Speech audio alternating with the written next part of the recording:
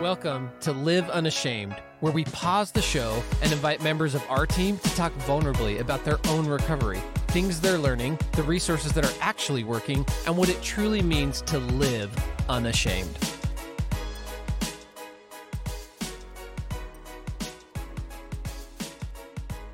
What up, y'all? How you doing, Chris? Good. How you doing, Steve? Feeling a bit unashamed today. Maybe we should record a podcast. Today on the report, We're going to report today. We're gonna report about how unashamed we are. I am not ashamed of you stumbling over your words on a podcast, Chris. Hey, it turns out I do it a lot. I think I do it more than anybody. You're always one-upping everybody, man. Today's topic, James is mad that we didn't talk about this beforehand. We didn't need to. Stereotypes in recovery. Stereotypes in recovery or stereotypes about sexual addiction? Addiction recovery. Stereotypes about sexual addiction. Yeah. We'll narrow it. There we go. I mean, there's a whole addiction world we can do the stereotype. But about sexual addiction recovery, do you think there are any? Why, no. Yeah. Tell me about the laughter, gentlemen. Man. I used to have them. My dad was an alcoholic. So, yeah. So, stereotypes about addiction for me was like addiction is like, I compared it to my dad. So I just thought, oh, well, everybody that's an addict is basically non-functional. Can't hold down a job, a spouse, a family. Like it just completely destroys you. That was a stereotype I had about addiction. And the stereotype that I had about sexual addiction was don't let anybody know because it's the worst thing that you can be doing. Because alcoholic, it's accepted. Drug addiction, it's accepted. Well, we at least, I wouldn't say accepted. I would say we at least have a narrative around that. Yeah. We have a box we put that in. They've been working Sex on addiction, it for we're like, you're a pedophile, right? Right, exactly. That's nobody's totally going how to come I felt like people are going to be seeing me as a pedophile if I come out and share my story.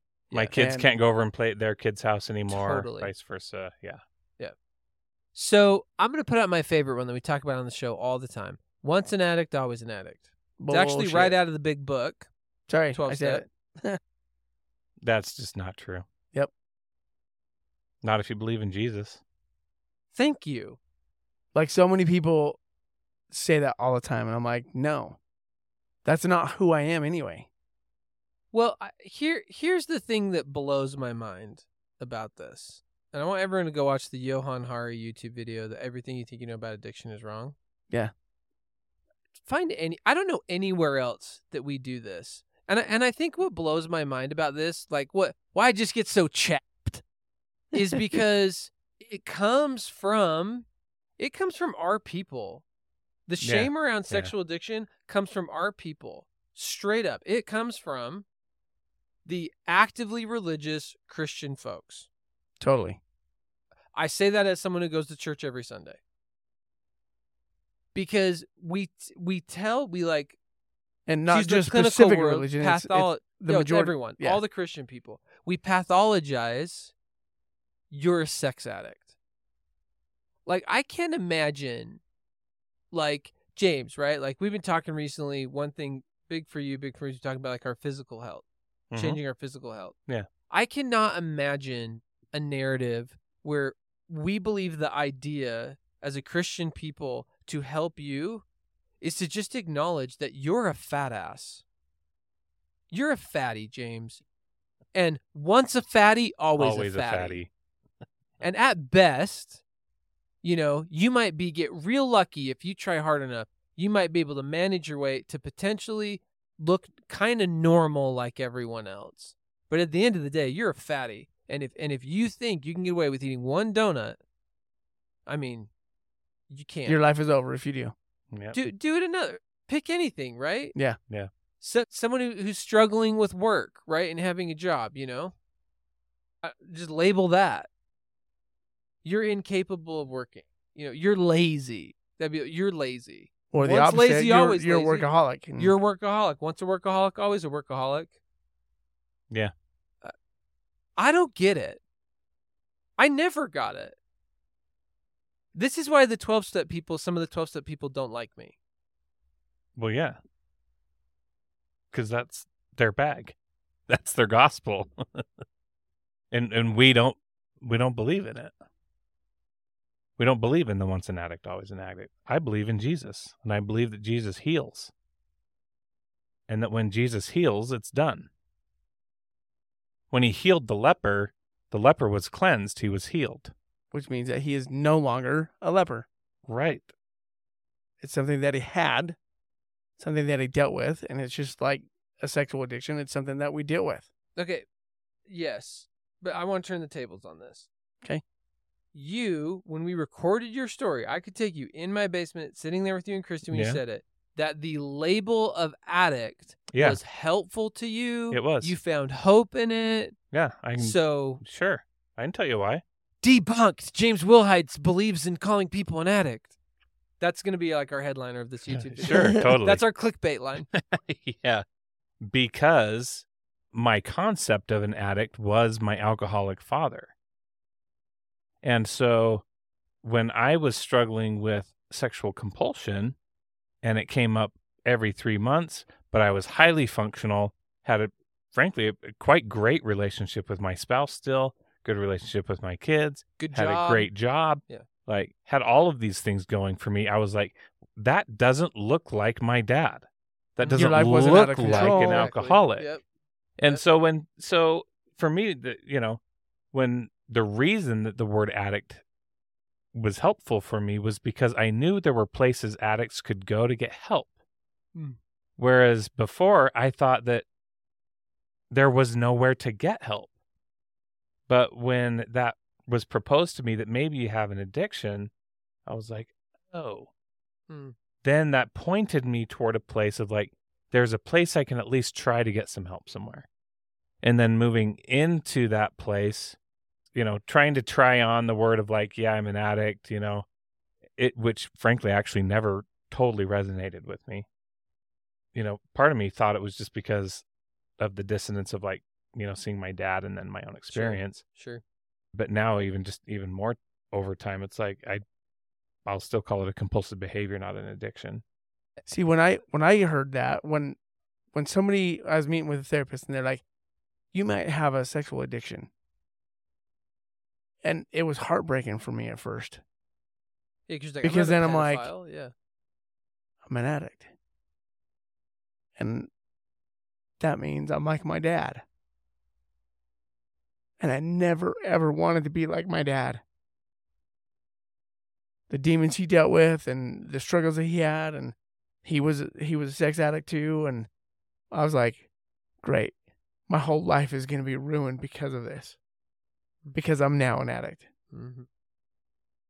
Mm-hmm. And I think that's a more common experience.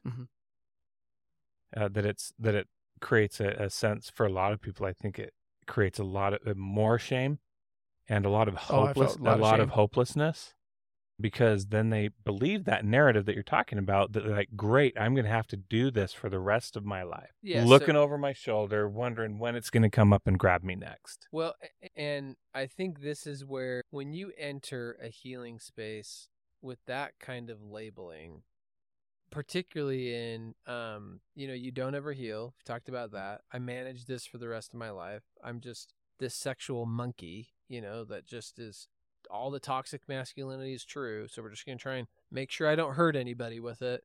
Right. Which again, I don't know how you believe in Jesus and have that narrative of how he created us in his image. Right. But then I also think there's this stereotype of there's good guys and bad guys.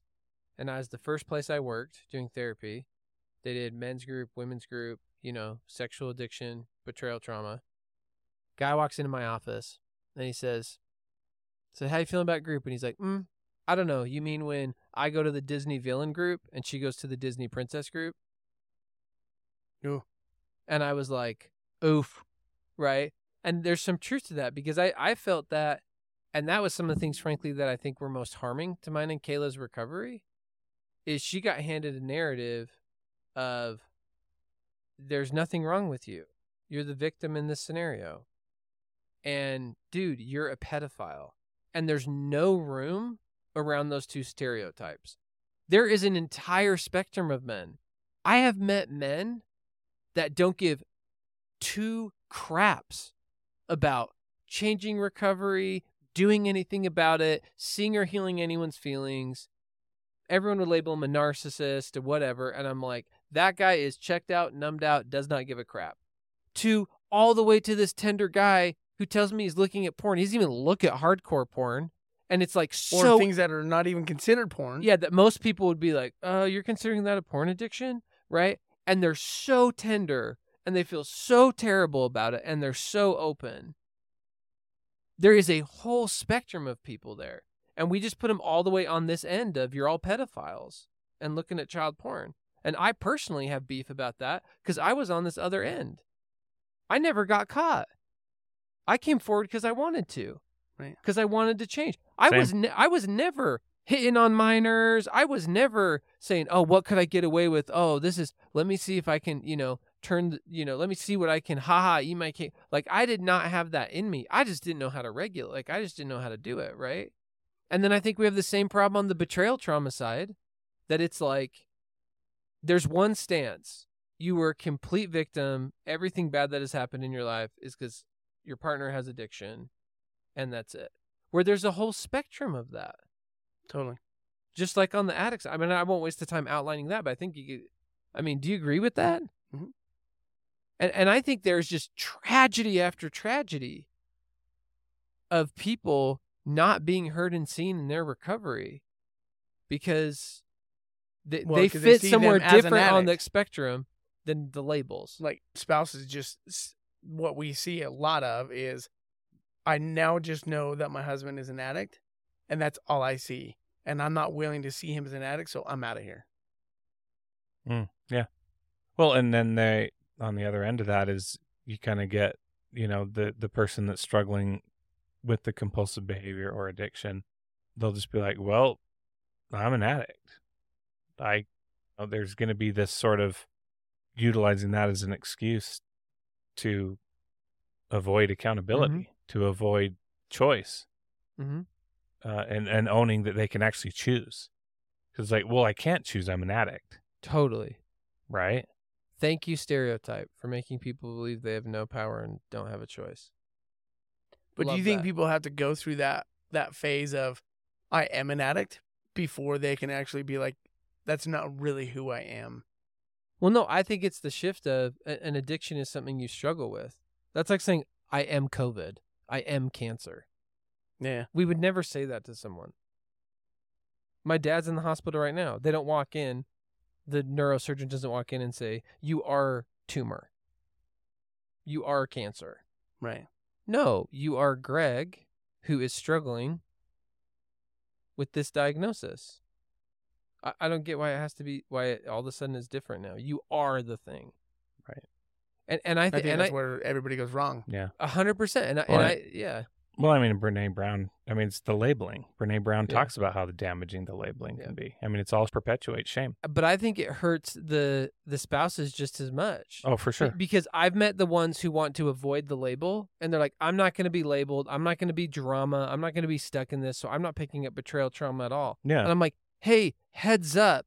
You're telling me this guy had 3 affairs in the last year, and he's not sorry and doesn't care and isn't even ending the current one he's in. Nope. I think you should embrace some of your victimhood here. Go ahead and put yourself on the spectrum of betrayal trauma. I think you should do the empowered boundaries, kick him out of the house. You might be getting divorced.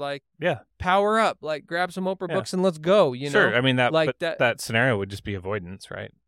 It's still avoiding. Right. Well, because they don't want to be the label. Sure. Because they're like, if the label is I'm this, woman whose entire life is defined by this and I have no power anymore, right? I would avoid that label too. It's why people avoid some recovery stuff. I don't want the label. I don't want to take on the label of victim. Right. And then you meet the people who are stuck in the label, right? And we've all met that woman. Autumn was telling me about when she met at a fireside, and she was just, this year, and she's like, she is just stuck in the label, in the victimhood of I'm a betrayed spouse, I'm traumatized, and there's nothing, it's just bigger than me because it's you are that.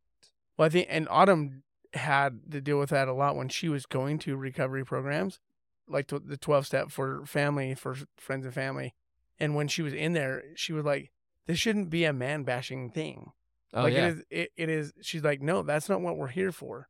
We're here to help us understand who we are, dealing with all the things that we're dealing with, and how to deal with that, how to manage it.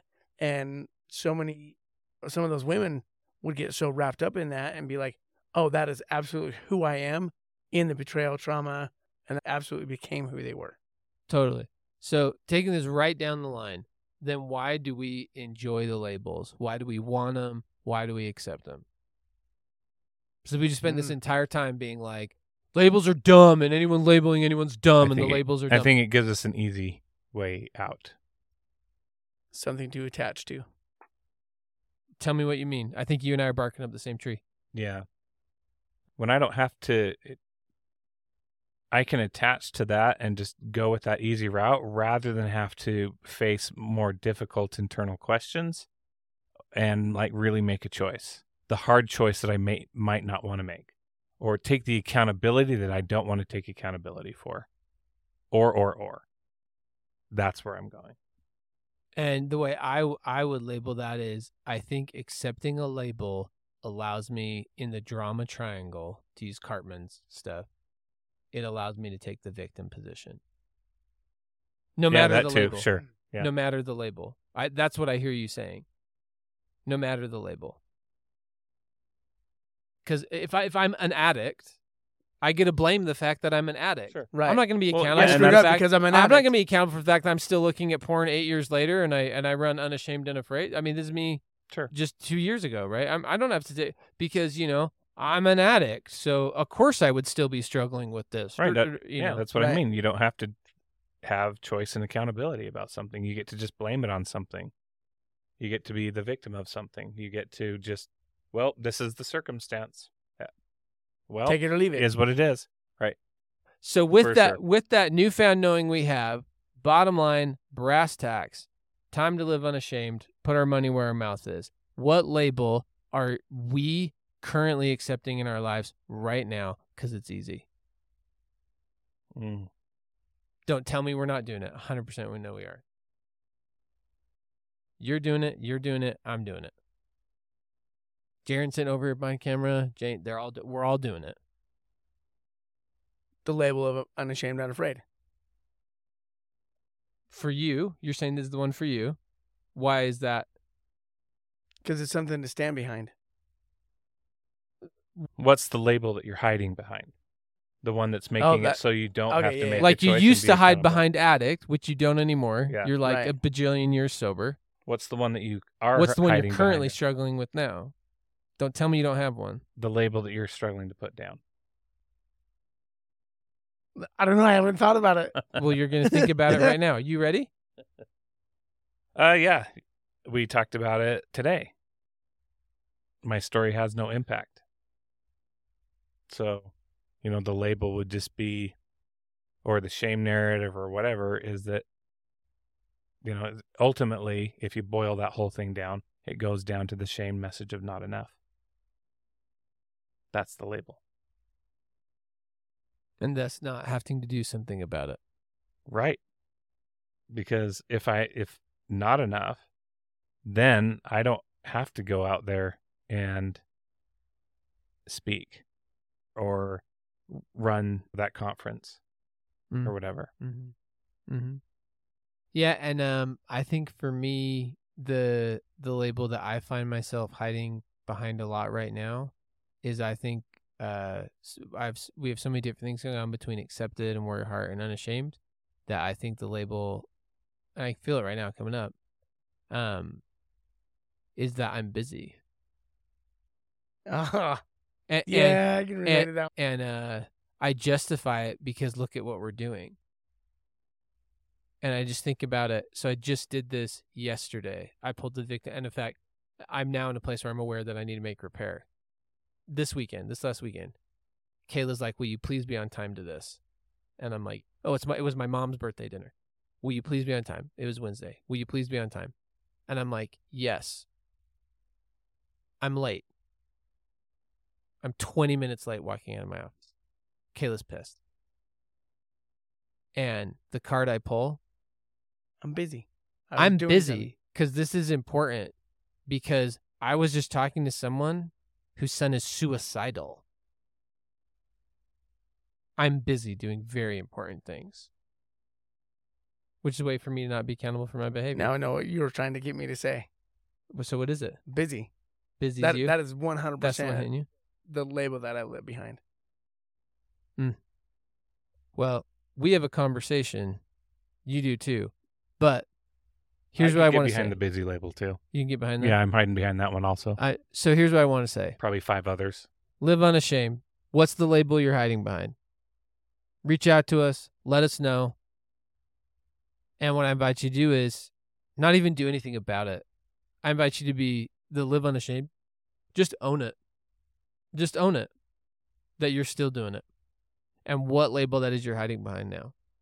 And until we're able to get together again, continue to be unashamed.